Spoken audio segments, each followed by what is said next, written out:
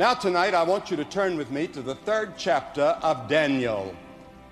Now at this time, Nebuchadnezzar was the king of Babylon, and he was the greatest of all the kings, probably, that ever lived. And he conquered Jerusalem.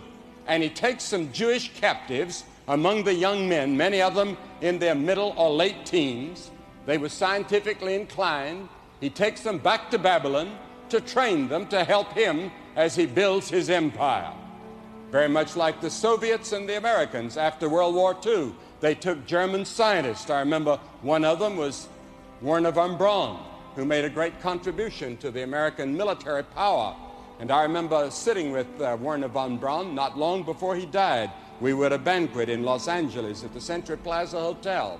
And my wife and I happened to be at the table with him, and we'd known him quite a long time.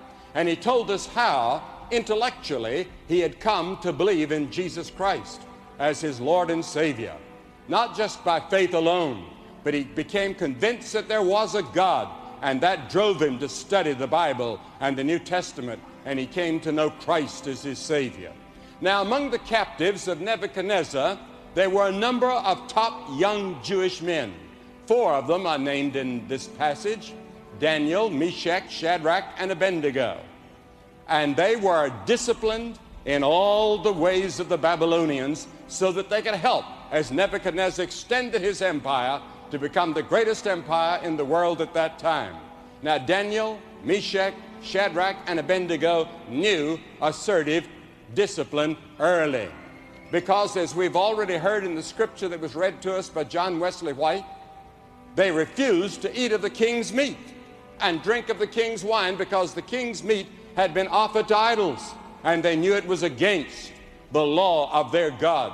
Now, they were 1,500 miles from home. Who would know? Who would care?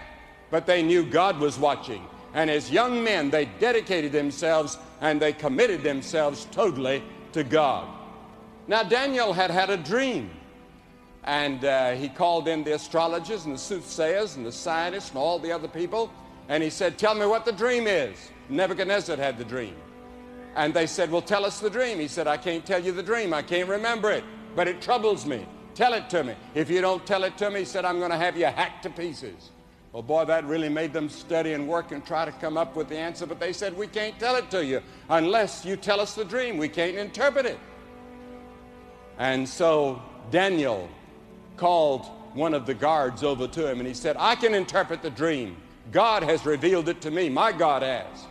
And he went to see Nebuchadnezzar, and he said, "Don't kill all the astrologers and the soothsayers and the wise men of Babylon. I'll tell you the dream, and I'll interpret it."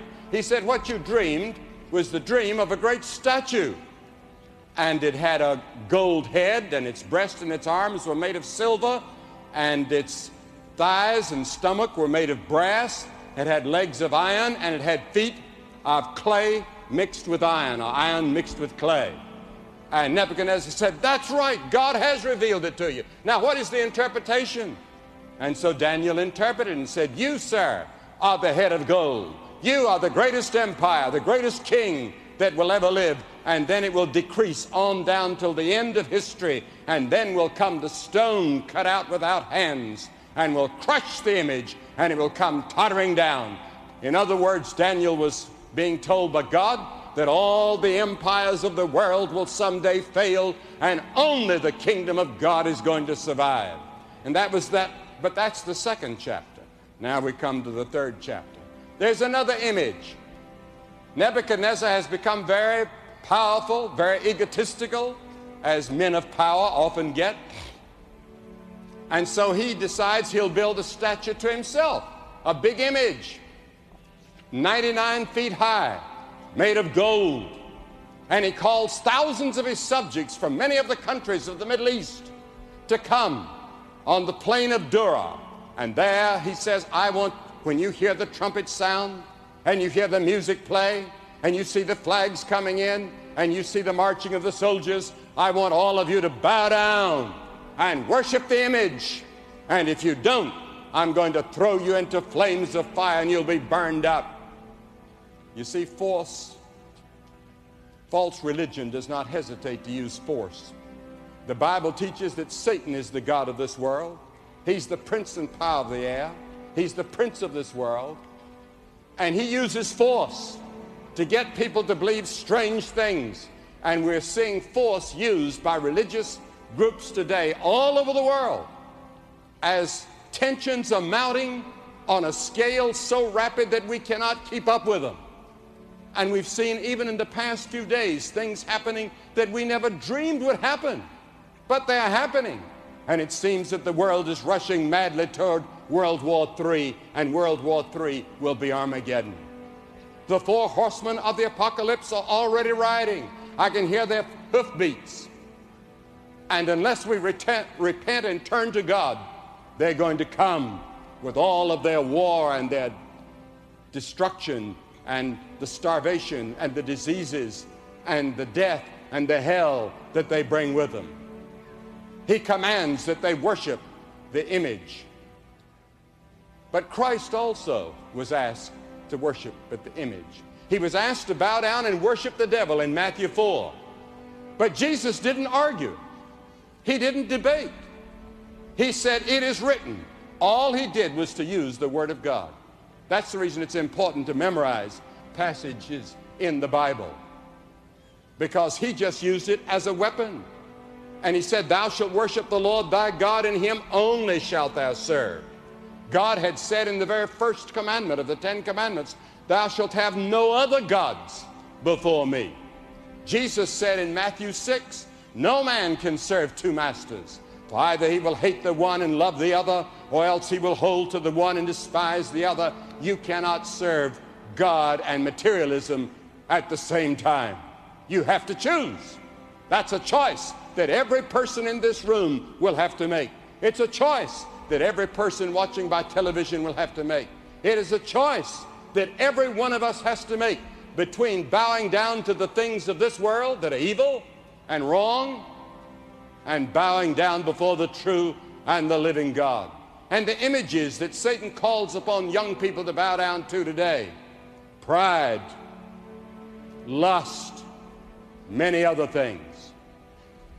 Daniel, Meshach, Shadrach, and Abednego restrained their desires in situations of temptation, and they said, "No, we will not bow down to the image." Now, Nebuchadnezzar could destroy the body but not the soul, and Jesus warned about those who could destroy the body and the soul.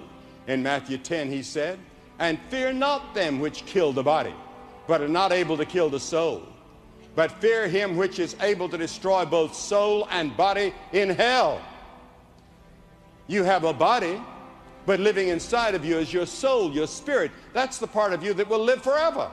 The part of you that remembers, and the part of you that feels, the part of you that's the real you will live forever. And Jesus said, "Fear the one that can destroy both body and soul." That's the devil, because hell was created not for you, but for the devil and his angels. And if you persist in bowing to the images of this world and rejecting the true and the living God in your life, then you're going to follow the devil to hell. Now, to disobey God's commands is called spiritual and eternal death. Now, these three Hebrews did not bow down. They stood up. They were the only ones of the thousands that were there, from the different languages and the nations and the ethnic backgrounds of the whole world of that day, that came to bow before the image of Nebuchadnezzar. They stood stiff like this as ramrods. They wouldn't bow. And of course, it was reported immediately to the emperor. Now, the alternates before them, they could have taken an alternate route. First, they could have bowed and avoided trouble. It would have compromised all that they believed in. They could have rationalized and said, "It's our duty to obey the king. And that's our first duty." But they had a higher law. They had the 10 Commandments. They had God. And secondly, they could have said, "It's just a matter of form. After all, religion is a matter of the heart. God knows that inwardly we're true to him, even though outwardly we'll bow down to the image." Or they could have stayed indoors that day. That would have been cowardly. They had an opportunity to witness to thousands that day, and they took an opportunity to do it. Jesus said, "He that loveth father and mother more than me is not worthy of me." The Bible says, "If sinners entice thee, consent not." Follow not the multitude to do evil. Then they could have said, we're far from home. God doesn't expect us to live like we did in Jerusalem. Who'll know? Who'll see us? Or they could have said that they were under obligation to the king, and they were. He'd been very good to them. Or they could have refused to bow, which they did. They refused to bow. Choose you this day whom you will serve, says the scripture. Who are you going to serve? The true and the living God? Or are you going to serve these things that the devil brings in your path? The images that he places for you to bow to, for you to give in to. Decision could not be put off. They had to make a decision then. When the heralds announced it, when the announcement was made, they had to make a decision. Just like some of you will have to make a decision tonight. You can't put it off. He that hardeneth his heart, being often reproved, shall suddenly be cut off, and that without remedy. God says, my spirit will not always strive with man. There comes a point beyond which you can go, in which it is very difficult to return. And tonight, for many of you, this is the decision night. It's either yes or no. You say, well, it may be maybe.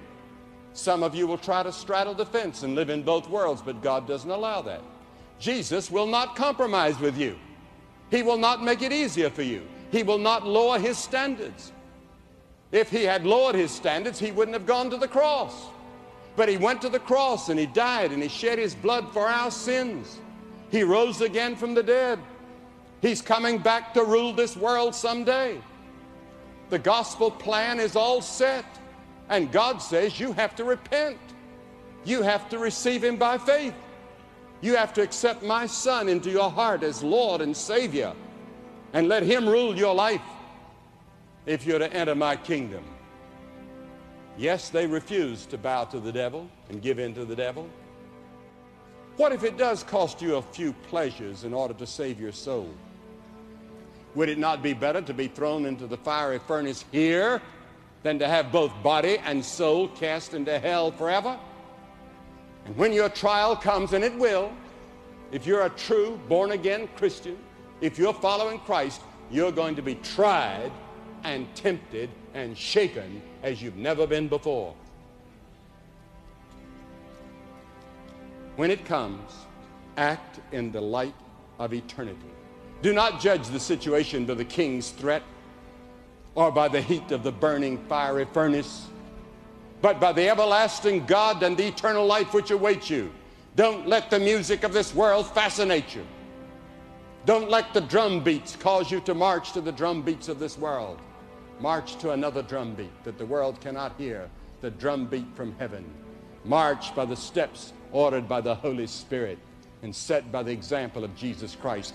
And if you want to make that commitment, you that are watching television, you'll see a telephone number there. Pick up your phone and call that number. Somebody is there waiting to talk to you, to help you, to make that commitment and that decision right now. Some of you are feeling the pressures. Some of you are going through trials and tribulations and temptations which are too great for you, and you need help. You need prayer. There's someone there that will pray for you. And if you dial and it's busy, call back several times. They'll be there all evening. These brave young men dared the rage of the infuriated tyrant. And because they saw him who is invisible and had respect unto the recompense of the reward, they believed. But the king gave them another chance. Now, after this life is over, the Bible does not promise that you'll have another chance. No place in the Bible do I find where you're going to have a second chance. The moment you die, that's it. But the king gave them another chance. He gave them another opportunity. And they answered, tremendous answer. "Oh, Nebuchadnezzar," they said, "we are not careful to answer thee in this matter. If it be so that our God whom we serve is able to deliver us from the burning fiery furnace, then he will deliver us out of thine hand, O king. But if not, be it known unto thee, O king, that we will not serve thy gods, nor worship the golden image which you have set up." They didn't know that God would ever deliver them. They did not cringe and say, "We beseech thee, please, Nebuchadnezzar, don't throw us in. Your Majesty, don't. Think it over, sir. We can't disobey God, but we don't want to disobey you either." And they did not say, let's have a consultation and come to terms. And they went into this terrible furnace, and the men that threw them in were burned up. That's how hot it was. They said to God, thy will be done. And God says, be thou faithful unto death, and I will give you a crown of life. It was only after their decision, they made a decision. After they made their decision, it was then that God intervened and delivered. He says, lo, I'm with you always. And when you have troubles and difficulties, he says, my grace is sufficient for you. And then the king looked into the furnace, standing back as far as he could so he wouldn't be burned up. He looked in and he was astonished at what he saw. What did he see? He said, I see 4 men, and the form of the fourth is like the Son of God. 3 men had been thrown in. They should have been nothing but a crisp. They were bound. But he sees 4 men, and the fourth one is like unto the Son of God. God had either sent his angel there, or it was the Son of God himself that had come. God is with his people in the fiery furnace. He is with his people in times of temptation and trouble and trial. Nothing shall separate us from the love of God, says the Scriptures. They have no hurt. The Lord shall preserve thee. He shall preserve thy soul. For the eyes of the Lord are over the righteous, and his ears are open unto their prayers. But the face of the Lord is against them that do evil. And who is he that will harm you, if ye be followers of that which is good? The way they walked into the fiery furnace, calm, self-possessed, joyful. Christ was with them. God was with them. Their bonds came off. And when the king ordered them taken out, they came walking out straight as a ramrod, with their head high. Not even a hair of their head was singed. Their clothes, they'd gone in fully dressed. Their clothes didn't even have the smell of smoke on them. And the king bowed down before them. And he said, your God is the true and the living God. And he ordered all the wise men and the soothsayers and the Chaldeans thrown into that furnace. And then he ordered that great crowd from all over the world to bow down to the true and the living God. And he destroyed the image that he'd built. And it changed Babylon, because 3 young men dared stand alone, dared to die, dared to look death in the face and say, I believe. That's what Jesus Christ did. He stood before the cross.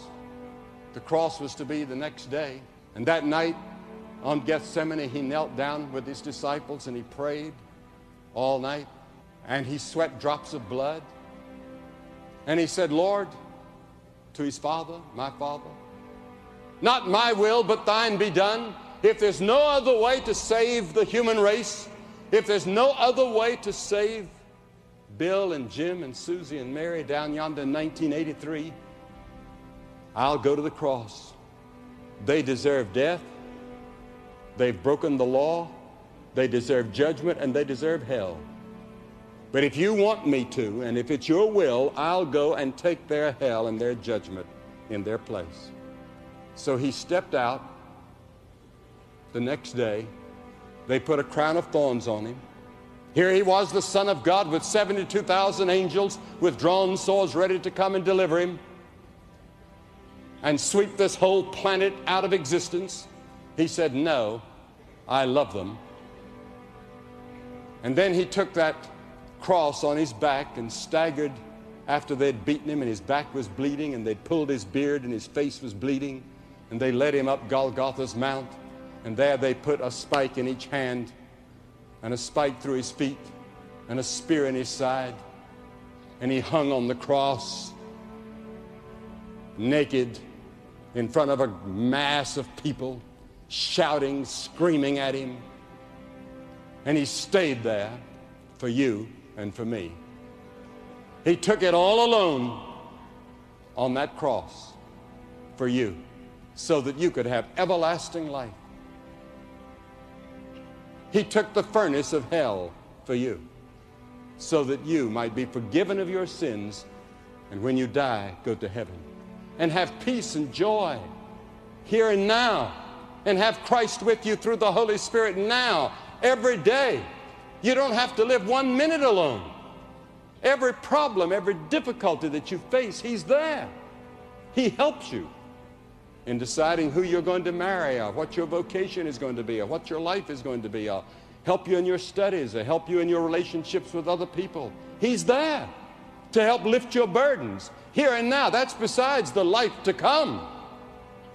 He gives both life here and now and life to come, and it's all yours if you put your faith and confidence in Him. You say, well, what do I have to do? 3 things. First, repent of your sins. How many of you here tonight could tell me what repentance is?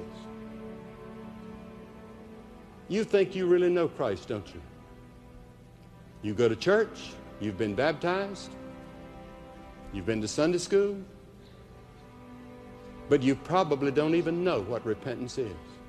Repentance means change, the change of your mind, the change of your way of living. If when you came to Christ, your life didn't change dramatically over a period of time, then there's something wrong with that decision. If you have a doubt in your heart or mind that you're ready to meet God right now, you better settle it tonight and recommit your life to Christ and say, Lord, I need you. I was the leader of the young people in my church, but I really didn't know Christ in a personal way. And one night I found Him.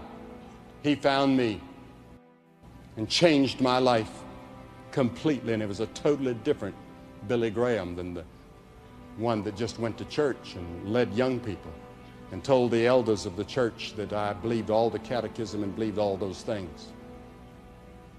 I did believe them with my head, but not my heart. My will had not been surrendered to the will of Christ. And then the second thing is, by faith you receive Him. The word faith means commitment. We've heard that word tonight. Commitment. That means you totally surrender for the rest of your life to Jesus Christ, not only as Savior, but as Lord. You surrender your personal life, your body, your mind, everything to Him. And then thirdly, you're willing to obey Him and follow Him and serve Him. 3 things: repent, believe. And the word believe is where we stumble, because we do believe with our minds. But I'm talking about believing with everything you have, surrendering it all to Him. And then obeying Him, whatever the cost. The world or the furnace, which will it be? Because there is a judgment to come. And if you'll make that decision tonight, I'm going to ask you to get up out of your seat. We've seen several hundred every night do what I'm going to ask you to do. I'm going to ask you to get up out of your seat and come and stand in front of the platform and say, by coming symbolically, I do repent of sin. I do receive Christ as best I know how. I will follow Him with His help. I'm going to ask you to come and stand here, and after you've come, I'm going to say a word to you, have a prayer with you, and we'll give you some literature to help you in your Christian life. It's a lifetime commitment to Jesus Christ. Quickly, you come. We're going to wait.